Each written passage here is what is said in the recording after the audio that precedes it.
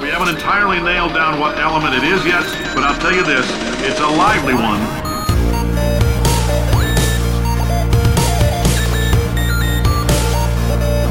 Let's give your parents a call right now.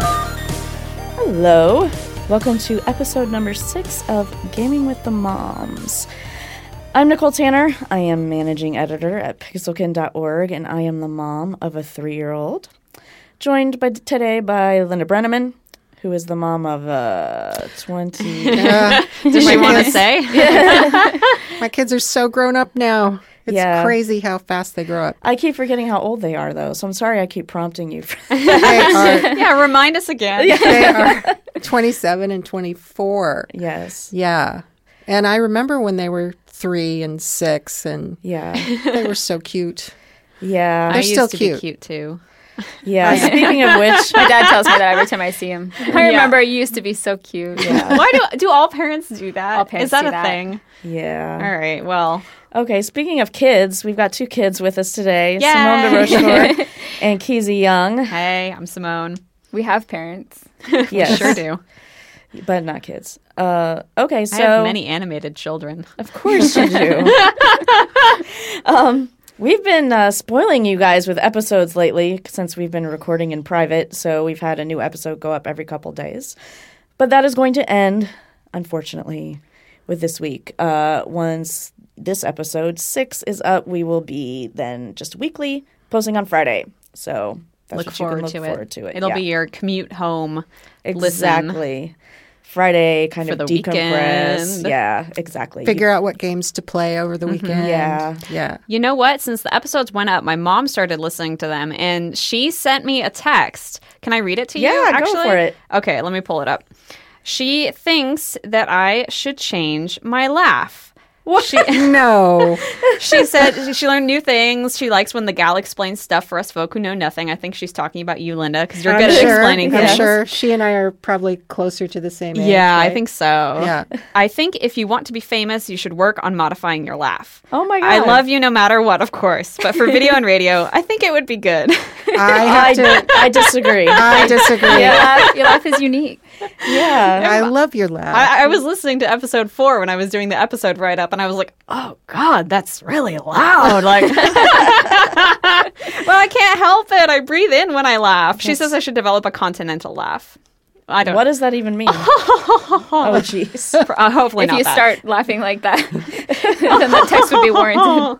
We're Wow. done. We're done with you if you laugh like that. Yes, for sure. Linda. So we spent the weekend at 2 pretty cool conferences, one of which was Power of Play, which Keezy and Simone were at. Do you guys want to talk about that a little bit? Yeah, so that was basically an indie event where a lot of local indie developers were showing their games and getting in touch with other local indie developers. What I heard from them was that it was just a really awesome way to connect with other people because the Seattle indie community is really tight-knit. They all really rely on each other. And when you can meet people in a situation like that, it means that, maybe you can collaborate with them on a project in the future. And just it creates really strong friendships as well as business connections. But there was also, there were some kids there. And you played an app that some high school kid made, right? Yeah, I did. I don't remember what it's called, unfortunately.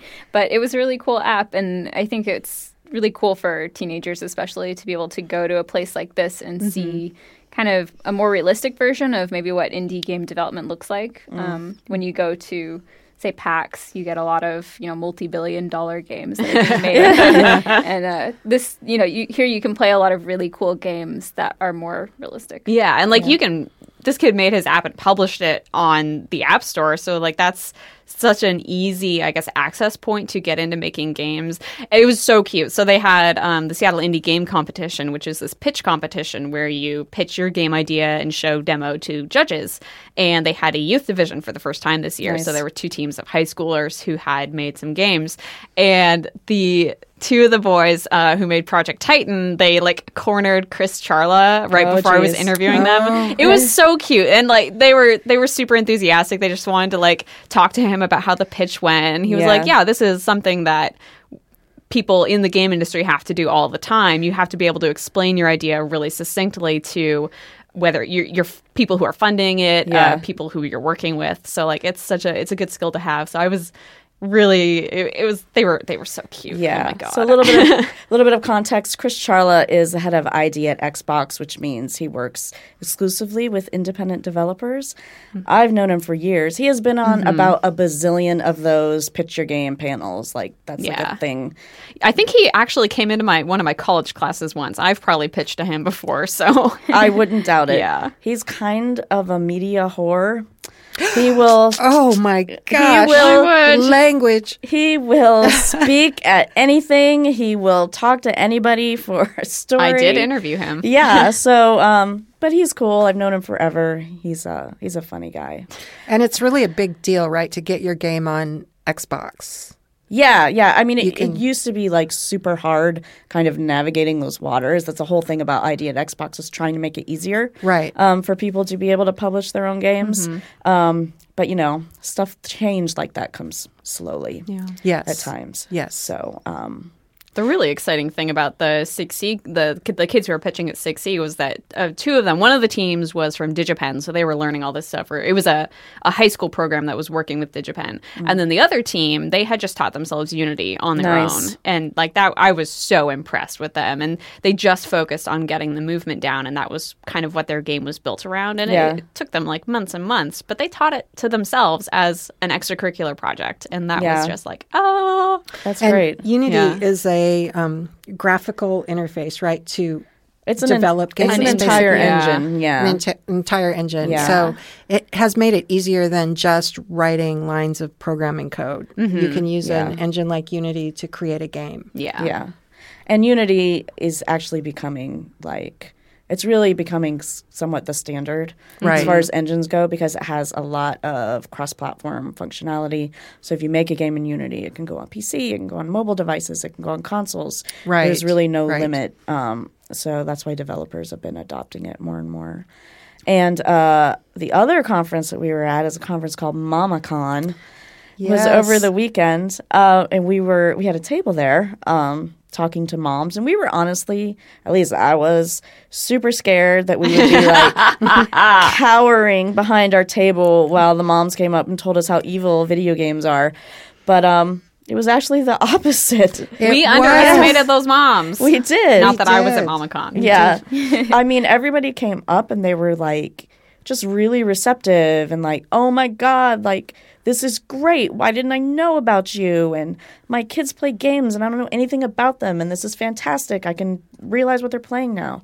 It was just amazing. Not one person came up to us that had anything bad to say. Right. And we had hard copies of our ebook, and the moms were really eager to take a copy. Yeah, we gave like all of them away the first night. Yeah. And you can download that. Yes. Yeah. It's on Amazon or on our website. You can get your own copy. Sign up for a membership on our website. You can get a copy for free. We'll do a consultation. Yeah. And membership, we won't bother you all the time. We just send you one beautiful email created by Courtney every week. Yes. And it'll have the game of the week in it. Exactly. And you have the opportunity to submit a question to us, which will be answered personally by one of our editors. Yeah. That's right. So if you want to ask a question to Kizzy or Simone or Courtney, it's $1 million or value. Or I, it's priceless. You can feel everyone free to should go do ahead. it. Yes. If you also want to send questions to us, you can all do that at hello@pixelkin.org. All right. So let's jump into some news. So we talked a couple episodes ago about the Nintendo World Championships. Yeah. Which are taking place for the first time in 25 years. So at the time when we talked about it, we didn't really know anything about what was going on. They said that you can go to Best Buy and play some games and get into the finals. But now they've released all the details. So the qualifying competition is going to feature the championship mode of Ultimate NES Remix for Nintendo 3DS. So yeah, you have to be up on your retro game. Yeah, I've never even heard of that. Yeah. I think they had it at the EMP. They had it loaded up on one of the Wii's there, I think. I was too distracted by Mario Kart 8. Defeating 2-year-olds at Mario Kart 8. That was my prerogative that weekend. Wow, Simone. I won by a mile.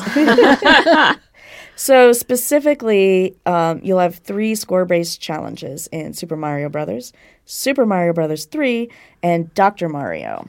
So they're changing it up a little bit with the puzzle game.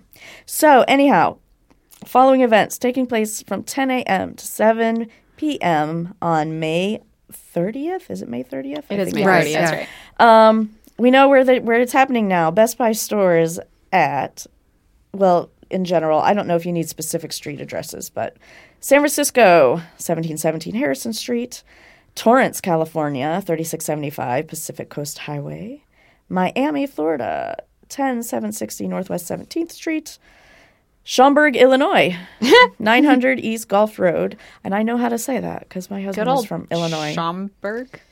Yes. 12905 Elm Creek Boulevard in Maple Grove, Minnesota, 5001 North Boulevard in Long Island City, New York, 9378 Central Expressway in Dallas, Texas, and for all of us Seattleites, 2214 South 48th Street in Tacoma. So they're forcing us to leave the city. They are. It's not that long of a drive. Yeah. Traveling south. Yeah. We go to Tacoma, I mean, a lot, but definitely every year for the Northwest Pinball and Classic Arcade show. Oh, I've really? never been to that. Fun. Yeah, it is fun. When is that? It's usually in, you know what? I don't remember. I go to so many shows, I just get them mixed up. But it was one of the first places that we took Anna. Oh, yeah. I remember. At You the have show, so. cute picture of her playing old retro pinball machines. Yes. Is Anna going to be the Nintendo World Champion? I think that goes without she's- saying. Yeah. I don't think she's quite there yet. Now, if there was an endless alphabet competition, she'd be all over that. Because she uses both fingers to get all the letters in place. Yeah. So Ambidextrous Anna. yeah. So that's pretty cool. If you got some classic gaming NES skills, you should go enter. The finals are going to be taking place in LA during E3. And Nintendo said that they're going to have some as yet unannounced competitors thrown into the mix. What does that mean? I don't know. Maybe they've got some celebrities lined up, or that would be fun. or maybe Reggie is actually going to participate. If you haven't seen it, there is a wonderful video that Nintendo put together to kind of get the word out on this, where it stars Reggie. I don't even know how to say his name. I was going to ask you how to Reggie pronounce it. Phil's. See, I know how to pronounce it the French way, which is Fisem. Okay, we'll go with that. So he's head of Nintendo America, and this video is pretty funny. It shows him like working out with Nintendo games, and doing all using this the cool Wii stuff. Fit. Yeah, exactly. So maybe he will be a competitor. I don't know. That'd be fun. Yeah. I'd rather see Jimmy Fallon. That would be hilarious. Is it Conan O'Brien who does the like videos where he plays video games even though he doesn't understand how? Or I don't know. I think it might. Do you know? I don't remember. Jimmy Fallon he's is done, way Assassin's into video Creed and games. stuff. He came and visited the studio that I did PR for once. And he was like super cool. He's coming up to people like, "Hey, I'm Jimmy." And everyone's like, "Yeah, we know." He's adorable. Yeah, he's really cool. So, thanks for name dropping Jimmy Fallon on our podcast. I'm going to name drop everybody. That's what it's all about. Actually, all I did was I shook his hand. That was as far as it got. So lots of. Thanks for clarifying that you did not have an affair with Jimmy Fallon. Oh God. Anyhow. So there's been lots of weird stuff happening with Konami lately. Konami is... are they cursed? Are they haunted? I have no idea. They have been one of the biggest game publishers in the past. Mm-hmm. They're kind of... They've been not doing so well lately. Like they canceled... They're the publishers of the Silent Hill games, which are survival horror games that are really, really popular. And they just flat out canceled the new one, which already had a trailer out. And they just pulled the trailer. Yeah. Not only was it a trailer, it was a playable trailer. And Guillermo del Toro was involved in, like, producing the game, directing the game. And is it Kojima who was the creator of Silent Hills? Famous, like, legendary game developer. And we're not quite sure if he's leaving the company or not. There's been rumors swirling around, but Silent Hills is dead. Yeah. Tragedy. So, but... it's probably good for Konami. But Nevada passed a law that allows skilled-based gambling machines. So what that means is that rather than just throwing your money away randomly at a slot machine, is that you can now kind of win stuff for yourself if you actually can play a little bit. Interesting. Yeah, it's super interesting.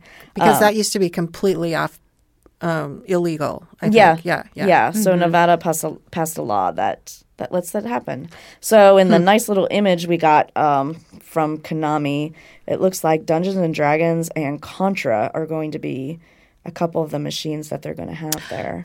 Oh, wow. How are they going to have to adapt those at all for gambling play? I've never actually played those games on well, some of these companies, like I think Konami, I'm not completely sure, but some of these gaming companies are already making slot machines and whatnot. Yeah. I'm not sure if Konami is one of them, but definitely some of the other ones. So they may have already, you know, have their feet way deep in this industry. So it won't take much. But I mean, I got to imagine that even with the skill-based thing, like the house is going to have way more of an edge. You can count on that. Las Vegas will always win. Yes. The best thing to do in Vegas, actually the best game to play is blackjack, where if you play it by the correct strategy, the house only has a 0.5% edge over you. Hey. Right. Yeah. Which is funny because we go to the Bahamas and there's a casino there. And the first time we went, Isaac, he can't memorize stuff really well. But so he gave me this sheet of the blackjack strategy and was like, here, learn this. And I did. And I've done fairly well most times. Last year I lost a bunch of money. But in previous times it's been pretty good. They call that beginner's luck in Vegas. Yeah. I guess that's what it was. So in other news, Nintendo will be bringing back some of the older Amiibo, those ones that sold out. If you're following the whole Amiibo thing, you'll know that there is a huge demand for them and very little supply. An Amiibo drought, if you will. When they were released. So some of them that they are going to be releasing is I don't remember now, and I can't find. I think it was article. Marth and Marth. Meta Knight. Yes, there we go. Marth and Ike. Yeah, Ike or Marth and Ike. And Kirby's Meta Knight. I mean, I can only imagine that these companies are just doing the victory dance here because these Amiibo things, these action figures with computer chips in the bottom that you can play in conjunction with a video game, are hugely popular. The kids love them. They really are. They've got everything. They keep your data for you about the game. It's one of those things that makes you feel super jaded, but they're so riotously popular. And Alexa Ray Correa of GameSpot wrote a piece about how she got on the Amiibo hype train for the span of 12 hours and immediately burnt out because she was trying to get this. I don't remember which Amiibo it was. It might have been Rosalina, which is an Amiibo that has been plagued by being sold out. I heard a story that one Rosalina hater actually bought a huge stock of them so that no one else could have them. Which you have to be so dedicated. So dedicated to hate and destroying the happiness of children. So just psychologically scarred or something. Yeah, they're not cheap. Yeah, exactly. Although Nintendo famously has had low stock of everything they've ever released. Every time they release a console, it's sold out.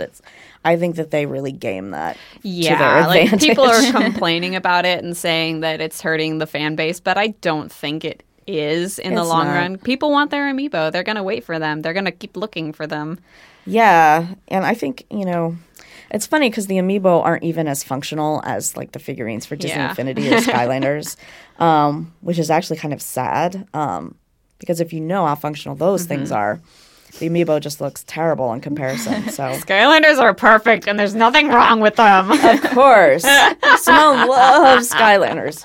How do you feel about Disney Infinity, though? I actually played it with Courtney the other day for Let's Play, And I had a really good time. I still am not sold on creative mode, at least for what I look for in a game. But again, it's like that whole thing where if you're playing alone, the single player is or the story mode is so deeply boring. But when you're with someone, it becomes a little more fun. She was like picking me up and throwing me and then throwing cars at me and then throwing pedestrians at cars. She was Loki, so.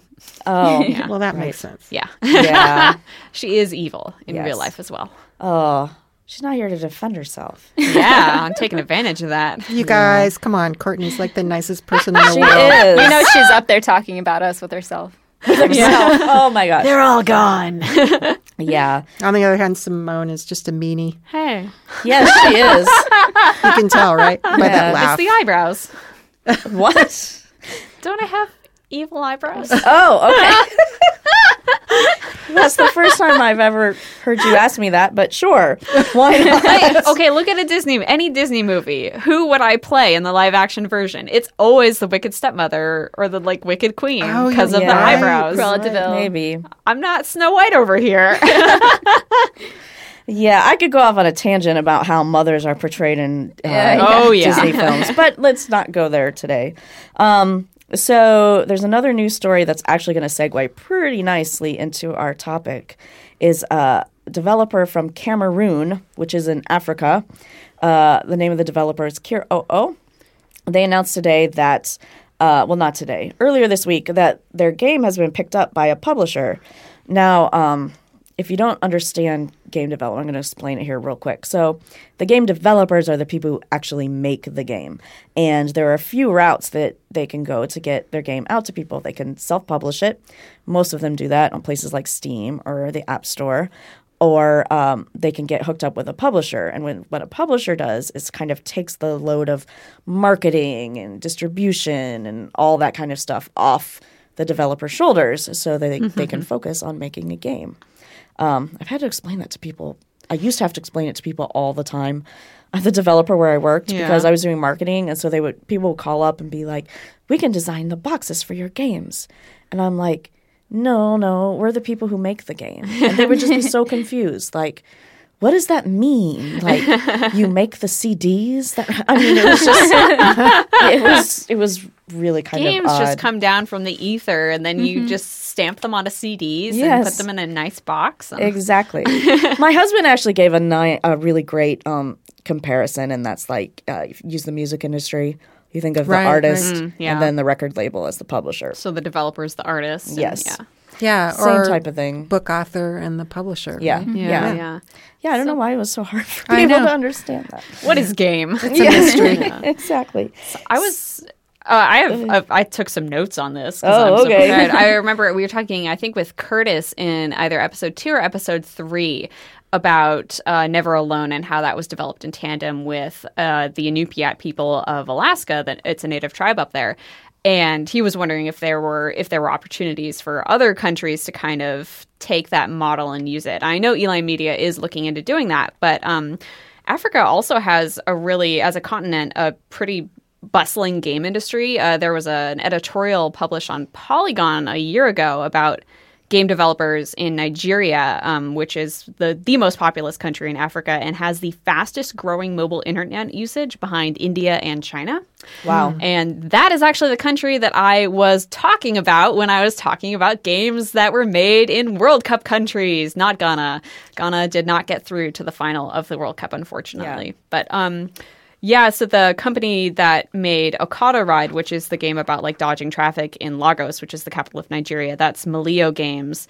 And they basically, I thought their perspective was really interesting because they wanted to basically make games that portrayed typical events in the life of a Nigerian that would relate to Nigerian people. I think a lot of games made in America, they kind of have this assumption that the player is also American. We all have this shared American experience. And we all love fantasy and sci-fi. Yes. And our fantasy is very specific. It's very European-centric. So there was another developer also from Nigeria that was using Yoruba mythology to create games. And their perspective on that was basically, well, you'll play a game about Greek gods and Greek mythology. So you should also be able to explore Yoruba mythology through games. Yeah. And I think that's what Kiro is doing with Legacy of Koreodon, which is the game that they're putting out on Windows PC, which is the one that we're talking about that got picked up by a publisher. It looked really beautiful. It's kind of like a platforming fighting game. Yeah, and there's all kinds of magic and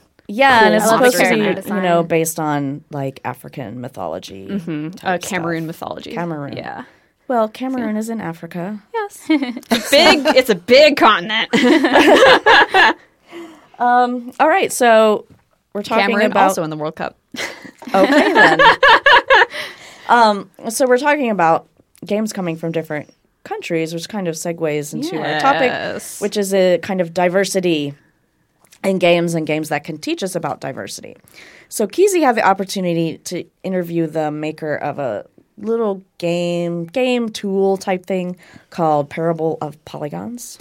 Yeah, I interviewed Nikki Case. V Hart was also part of that project, but I interviewed Nikki. And Parable of the Polygons, it's sort of an interactive media tool more than a game, but it's also kind of fun, so you could call it a game, I guess. Basically, it's about neighborhood segregation. You have a bunch of shapes. There's, I think, just squares and triangles. And they're adorable. They're very, very cute. That's the most important part. Yeah.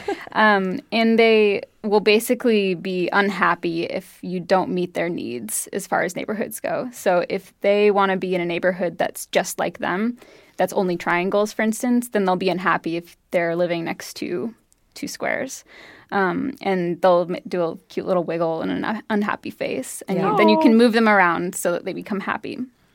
And it's a really good way of illustrating the concept of neighborhood segregation, because even a very, very small amount of unhappiness with diverse neighborhoods will make everybody move around so that neighborhoods become very segregated very quickly. Yeah. I was playing it a little bit today, too, so I could get a feel for it. And the other thing that's really interesting is that they've got these little like chart type things where you just like run the game based on you pick how much bias people have like as a percentage, and then it shows you how much that leads into segregation.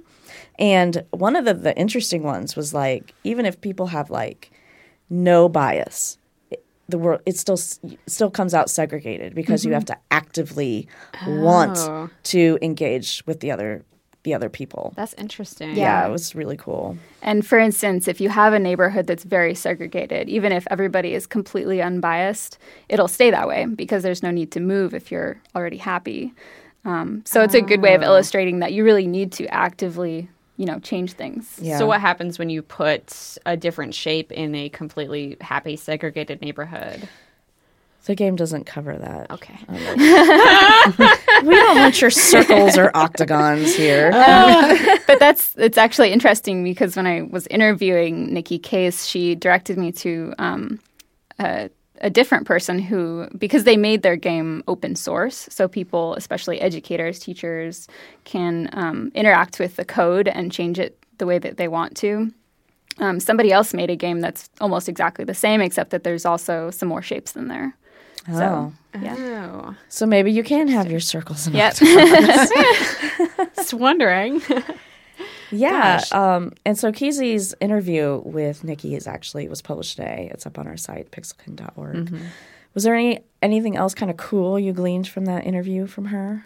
I just really like the idea of making these interactive tools to illustrate kind of complicated issues. So we talk a lot about games being able to teach things like physics with Angry Birds, for instance. Mm-hmm. But I think games are also really good at teaching more like social constructs through just interesting, interactive, it's visual. Mm-hmm. And that's something that I think a lot of kids learn better with interactive and visual mediums. Yes. Not just from a textbook.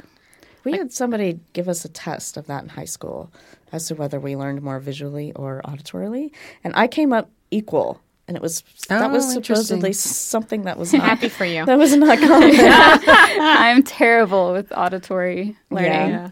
Absolutely terrible. I remember that whenever we did like role-playing activities in school, that was so exciting as a student. I know we did one, or I think it was when the Titanic exhibit was at the Pacific Science Center, and when you went into the exhibit, you got a role of someone on the ship, and you go through the exhibit and learn about what happened to the people on the Titanic, and then at the end, you would find out who you were and if you survived or not. And I love the idea of kind of using those role-playing, very experiential ideas to teach things, and I think that using a game is maybe even better because going out into museums and things is time-consuming and can be expensive for schools. So if they have computers and the ability to do games in the classroom, which again, not every school does because it's also expensive, but I think it's a great idea. And are they having students modify the game? Did you ask her if they want to? Yeah. That's really cool. Anybody who wants to can. And the game itself is free. And it's browser based. So yeah. It's totally, you just scroll through the page and you get all the tools in the game. It's pretty awesome. So Google Parable of Polygons if you want to check that out. Things that I know that are like that kind of. Don't wait for me. So this is a game that kind of illustrates diversity and issues in the real world, but we know that we have diversity issues within game content as well. Yeah. So what is a game that has really struck you guys as maybe not having the best portrayal of someone? Grand Theft Auto. As always, not to be totally stereotypical, but I mean Grand Theft Auto, except for I played GTA 4 a little bit, and I felt like that one was kind of good at illustrating the predicament of Eastern European immigrants and what they had to deal with in coming to the United States and how some of them would fall into, Yeah, GTA is really fascinating to me because it does tell stories of marginalized people and it does them occasionally horribly and with really ridiculous stereotypes. But I remember when I was researching Grand Theft Auto for our game library, our game picker, there's this whole DLC in GTA 4 that's called The Ballad of Gay Tony, and it's about the gay criminal nightclub owner. But it's also basically the story of how his bodyguard is basically his adopted son, and they work together to help him out of danger. And I was like, this is a weirdly progressive story for this horrible franchise to be telling, and it's an interesting dichotomy to me. I don't really know what to say about it. GTA fascinates me in a lot of ways, in the same way that Call of Duty kind of does. Yeah, and I wouldn't go so far as to call GTA a horrible franchise. It's definitely not for kids. Well, I mean, leave that up to your parents. If you want to let your kids play GTA, more power to you. But they have done some really great things. Like the open world environment in those games is amazing, and they were the first ones to do that. So I should confess that when I say GTA is a horrible game, it's a great game. Yes. It's socially, I think they kind of fall on the side of doing satire, but maybe picking on the wrong people. And they're very belligerent about the fact that what they're doing is great and fine and nothing's wrong with it. It's not sexist, it's satire. Which, obviously we disagree on, but unfortunately, that's not going to stop me from playing GTA 5. I've been holding out. I've been resisting. You guys know my struggle. It's been like a year now that I've been resisting. But I really just want to drive around. Yeah. And like you said, you can literally do anything in that game. You can go buy drinks from vending machines and then go golfing and fly a freaking helicopter. It's amazing, technically. So yeah, you can go into a casino and play blackjack, which is what I did for a decent amount of time. Or you can play pool, or they're not my favorite games. Actually, GTA 4 is the only one that I have played. Yeah, but I respect what the developers can do from a technical standpoint, and the art is gorgeous, and all and we that did kind of have stuff. that story about the guy who played with his 4-year-old. Yes. Yeah. But curated the game very carefully to make sure and she driving did not... the car game. Yeah, it was a driving the car game. Yeah, exactly. Or kind of like a dollhouse type thing. Exactly. That story is up on Pixelkin too. It's I think the headline is when it's okay to play Grand Theft Auto with a toddler. Yeah. But yeah, it was really interesting. So this guy, he turns off the sound so that she can't hear any profanities or anything like that. and they use the character. They walk around the house. She's always asking to go find the girl, which is I haven't played GTA 5. It's Michael's daughter. So in GTA yeah, 5. so she always wants to go find the girl and get in the car and drive around, and that's basically it. And they have a great time. Yep. And a great point that was made is like he could sit down and play with her in her dollhouse, but this way they're both getting something out of it. Yeah. So it's a really cool compromise, I think. Definitely. yeah. As far as other games go, I think there's no shortage of games that have objectionable content for one reason or another. Games like World of Warcraft, role-playing games, you can oftentimes pick a male or a female version of the same race and class of character. And what happens is that sometimes you find the female character is scantily clad compared to the male character. Sometimes the armor does not look nearly as effective, even though it may work the same way in the game, but it looks, scanty. So that happens. There's a lot of games like that, definitely. At one point, there was a College Humor video, like made with like, live action people, where the girl is like in this like bikini type thing, and the guys are like, "Oh yeah, that's great." She's like, "Well, don't you think it should sort of cover my abdomen? Like, I could easily get stabbed there." Yeah, exactly. So yeah, look that up. It was a really funny video. I forget what it's called. Yeah. One of the games I think that does that really well, showing like the different race type things, is Dragon Age, the Dragon Age games. Yeah, definitely. And because they also deal with like oppression of certain races, which is super cool. So I'm looking at you, Kizzy, because I love Dragon Age. Yeah, I love it too, but I have not played the latest one. I love it so much. So I know the second one got very, very political with things that were happening in the city. I don't remember the name of the city. Kirkwall, yes. So she hasn't even played it. I just talk about it a lot. Yeah. Gonna keep my mouth shut. I mean, I love Dragon Age partly because you can play as a woman or a man. You can change how your character looks and that kind of thing. You can play as different races, human and you can or play elf, also as different sexualities. So, you can start up a romance with somebody, but they don't have to be a man and a woman having a romance. Yeah, the interesting thing that I found about Origins was that each character class had a different like intro story, which was really cool. And so it gave me a lot of incentive to play again. Yeah. So you could see how the other races like started their stuff. My roommate has been. Oh, sorry. Go on. I was just gonna say when we say races with Dragon Age, we're talking dwarves, elves, that kind of thing. You can change your character's skin color, for instance, but that doesn't really come into play as much. It's more like an allegory. So the elves are the oppressed group in this game. Right. Yeah. Yeah. My roommate has been playing all the origin stories from Dragon Age Origins because he's trying to get every single trophy in the game. And it was interesting. The observation that he made was that the elf one, the high elf one, is the only one that's really gendered in a way because you're rescuing your lover. I think City elf, sorry. Different kinds of elves. From Simone doesn't know anything about Dragon Age. I have watched many hours of Dragon Age. She has an approximate knowledge of many things. Yeah, it actually is. Yeah, it tells a great story. It's very cinematic. Like Mass Effect, it's kind of like you look up and it's like you're watching a movie. Except in the case of Dragon Age, it's a fantasy movie, and in Mass Effect, it's a space opera. So yeah, I have played the Mass Effect games. So you haven't finished them. Hey now. Just saying.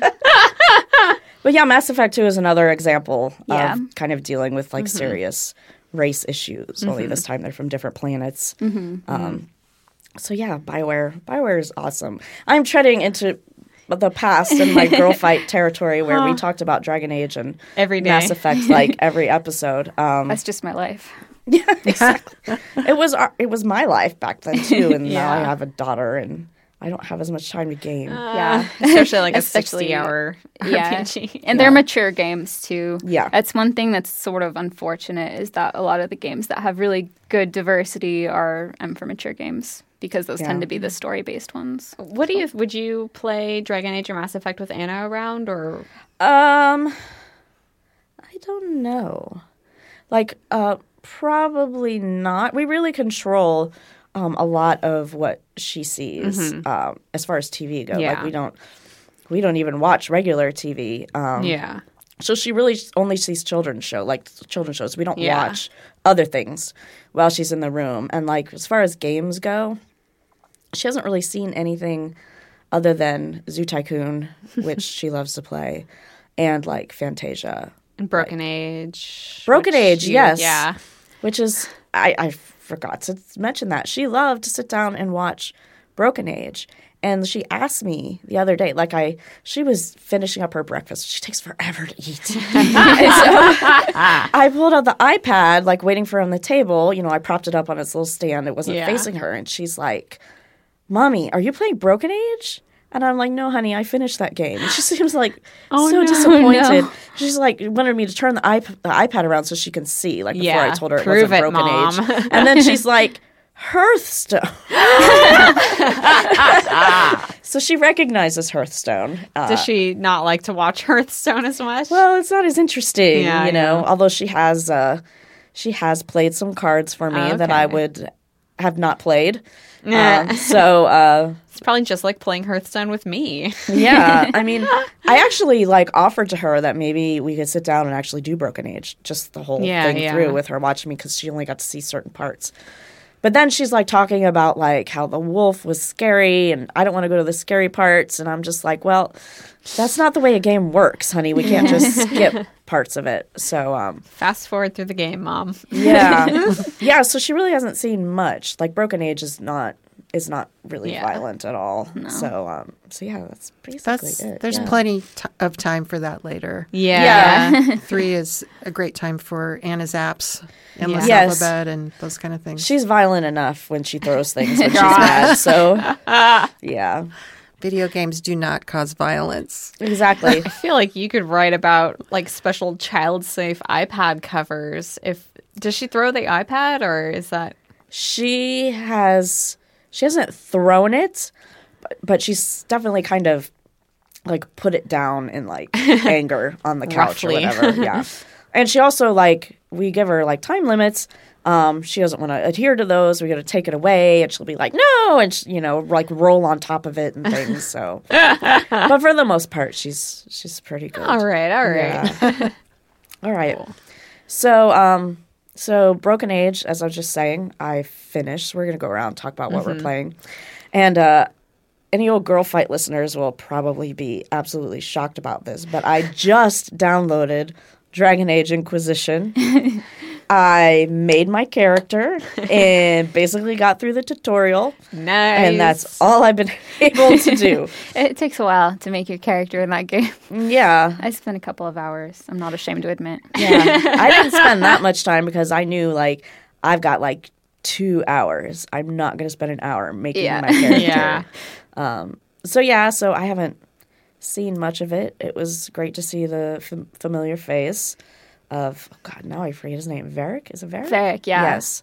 The storyteller. Yeah. The trusty dwarf. Yes, it was. Sorry, I'll stop pretending to be a Dragon Age player. It was cool to see him Disclaimer. pop up. So I'm looking forward to other characters from the other stories pop up too. And and I've been playing Hearthstone. What a surprise! Much to my daughter's chagrin, actually. So Simone has started playing Hearthstone. Yes. I think I talked about it a little bit last time, but that was really late at night. It was midnight, and I was like, well, this card game, I don't understand. I've played it a little more extensively now. I am super duper enjoying it, but after the tutorial, it got brutally hard. You're playing in these practice matches, and there are a bunch of classes that kind of align with fantasy classes that you might recognize if you've ever played D&D before, like Mage, Druid, etc. And from Warcraft games. I mistakenly said there were 6. Unlike the first podcast, there are 9. There are so many. And you have Apologies. to unlock their being able to play as that class, you have to beat the representative of that class. And I have beaten 1 so far. I have been playing for what feels like forever. Over and over again, losing, but it's still really fun. So I think I remember those I'm terrible practice at matches being being a little difficult. Yeah. Because it really takes a while to kind of get your footing and know which cards are going to work best with the other cards. I tried to make my own custom deck, and I was immediately thrashed. It was pathetic. So do you think I should start playing against real people and then go back to beat the practice matches? Or if you feel I thought that would be even harder, but... Yeah, if you feel like you're getting used to a certain class, like I think it starts you off with mage, and you have that one, then it might make sense to go and play against people and get some gold. Because then you can buy more card packs and get better cards. So I would like better cards. Yeah. So you guys, Kizzy and Simone, have also been playing this crazy cat game. It's called Neko Atsume, and it's Japanese. It's not in English, but it's pretty easy to figure out how to play. But it's so cute. It's the cutest game I've ever played. Do you want to describe it?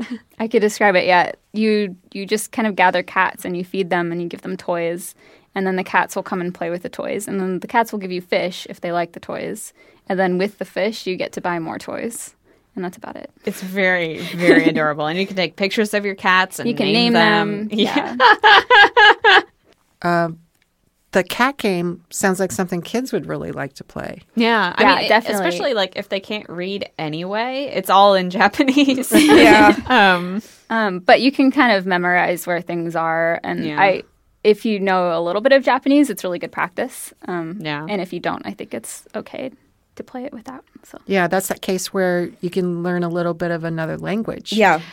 I would not go that far. Maybe not that far. Considering that the writing system is completely different. But kanji or something? Yeah, okay. it's all in kanji.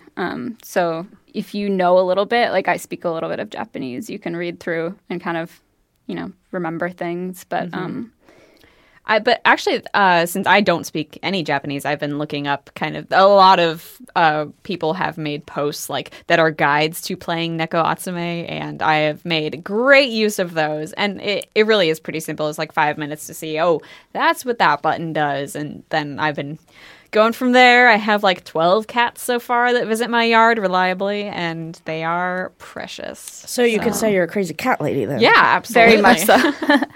Surprising since I'm a dog person. The one warning is that you can't spend real money. I don't know if it's actually possible because it would be yen, not dollars. But I'll try it. They might not accept the credit card, but you should make sure that kids don't click on a certain button. Yeah. So Simone, who totally, what did you do? Change your address in your phone to get a Korean game? That was, this one you don't have to do it. What we found out with this one was you can look up Neko Atsume in the Android store and it'll pop up. In the iOS store, you do have to go find it. I found it on the computer and I was able to put it in, but they don't have the English name. I looked up Neko Atsume a billion times. Eventually what I actually did was I typed in the name of the company and it came up. I did some fraud to download a Korean rhythm game many moons ago. It was great. If you listen to Korean pop music at all, one of the companies has put out a rhythm game where you get to play the songs and do awesome motions on your phone screen. And I really wanted it, so I changed my address to a Korean billing address, and I downloaded this game.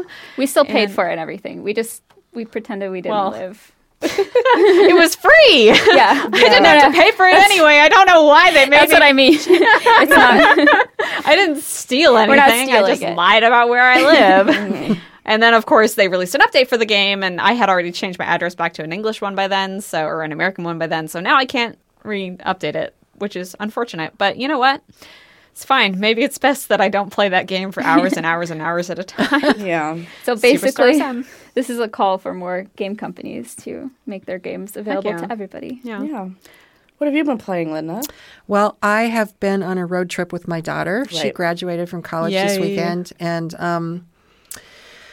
I haven't played very many games. We talked about games on the way back up from California. Cool. 2-day trip. It was a great trip. I played a little Candy Crush Soda on my phone to pass the time. Nice. And I've decided that I like that better than Candy Crush Saga. What is the difference? Yes, I was just going to ask that. What is the difference? What is the difference? I'm trying to, avoid. I think it's kind of harder. Great. It gets harder quicker, and there are kind of more game mechanics involved. I really think these games are actually pretty good. I mean, they're from a game point of view, they're pretty good, but they are very addictive. So you have to be careful that you don't spend too much time on them. Yeah, I mean, they're a good take on the match 3 kind of traditional gameplay because they've got puzzles that you actually have to solve instead of just exactly. Yeah, you know, it does take brain power. I am super excited because I've played it a few times, but there's a game called Tumblestone by Ty Taylor that's coming out, I think, this year, which is a match 3 game, but you can play it on consoles as a group of people, like, against each other. Cool. And it's kind of like a puzzle game. You're matching blocks, and they're all in a row, so if you match the blocks on the you can only match the blocks on the bottom row, and then you uncover more colors of blocks, and once you select a color you have to like make the match 3 or otherwise you'll lose points. So it kind of like, that sounds fun. It's a really fast puzzle game. I'm really excited for it to come out. I love puzzle games because I find them kind of relaxing, especially games like that, you know? Yeah, I mean, I play Peggle against my roommate all the time, right? Because it's fun. It's brain using. Did you guys ever play Super Puzzle Fighter? No. Oh my God. You guys. Super Puzzle Fighter. Sorry. Super Puzzle Fighter. Yeah. So it's a Capcom title that took you've got the Street Fighter characters. But the character doesn't really matter that much. It's just that they have a different drop pattern. So the way that you play this game, you're playing against another person and you're matching up gems to make larger versions of the gems, and then you break them. And then it drops a bunch of blocks on the other person's side that are timed, so they can't do anything with those right away. They have to wait for the timer to run down. So the different characters have different drop patterns, which means how they're going to drop their stuff on the other person. But it's super fun. It sounds fun. What's it on again? Oh, God. I know they released a version of it for PS3. Okay. It might be on Xbox, too. But yeah, that's one of the games that my husband and I used to play together. Oh, that's awesome. When we first met. So, and at that point, that was sweet. PS1, yeah. So, video game courting. Exactly. Yeah, must have been like 50 50 years ago. Oh, Simone, you are in so much trouble. Right. But no, that's a super great game. And I can't believe none of you guys have played it. Maybe next week that'll be what I've been playing. Yeah. You have a PS3, right? Yeah, I do. Yeah. So that's a super cool puzzle game. Keezy, have you been playing anything besides your little cat game? Not at all. I know she's checked in on her cats like 5 times today. Yes. It's so, I just like, oh, well, this is loaded. This website is loading. I better check on my cats. Nope, they're fine. Nothing has happened. Yeah. I don't think you guys should tease me anymore about playing Candy Crush games. Absolutely. You're going to play the cat game. Yeah, for the sure. 3rd episode of Life is Strange came out yesterday, so hopefully I'll be playing that once I have a moment. Yes. Cool. All right. So, we got our first comment from a listener. Hooray! It was actually it's not a question, it's a comment. It was in response to where Curtis was asking about games, motion games, things that could get your heart rate up, and maybe how to get out of the house during the summer. And this comment came to us from Robert Haynes. He says, in response to the question, episode 2, about games that incorporate exercise, the immediate thing that came to my mind was the 3DS's Street Pass. The system's built-in pedometer counts the number of steps you take, and for every 100 steps, you receive a play coin that you can use to then play the Street Plaza games. Nice. I don't have a 3DS, so I don't know exactly how that works, but I've heard it's cool. And then he also says, he says the Plaza games are used to find me's or play puzzles, and then you can use them in other games like Super Smash Brothers and Kirby and Animal Crossing. So what a cool thing! So you walk, then you get coins as rewards, and you can use them in Nintendo games. Yeah, so that is very cool. Yeah, so I mean, I know generally how it works.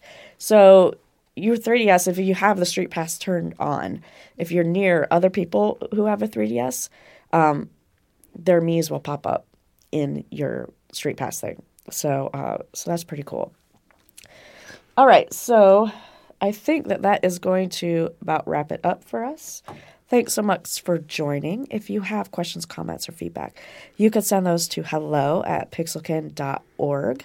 If you like what you're hearing, you should also subscribe to our podcast so you can get more episodes from all of the lovely ladies here. You should rate us on iTunes. Exactly. Rate us, write reviews, do all that great stuff.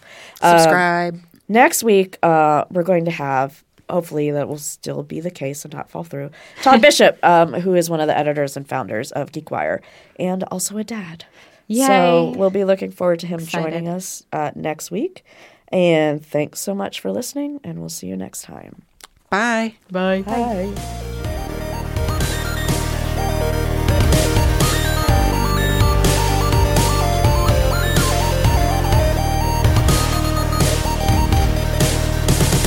This podcast was recorded in the studios of the Jack Straw Cultural Center in Seattle, Washington.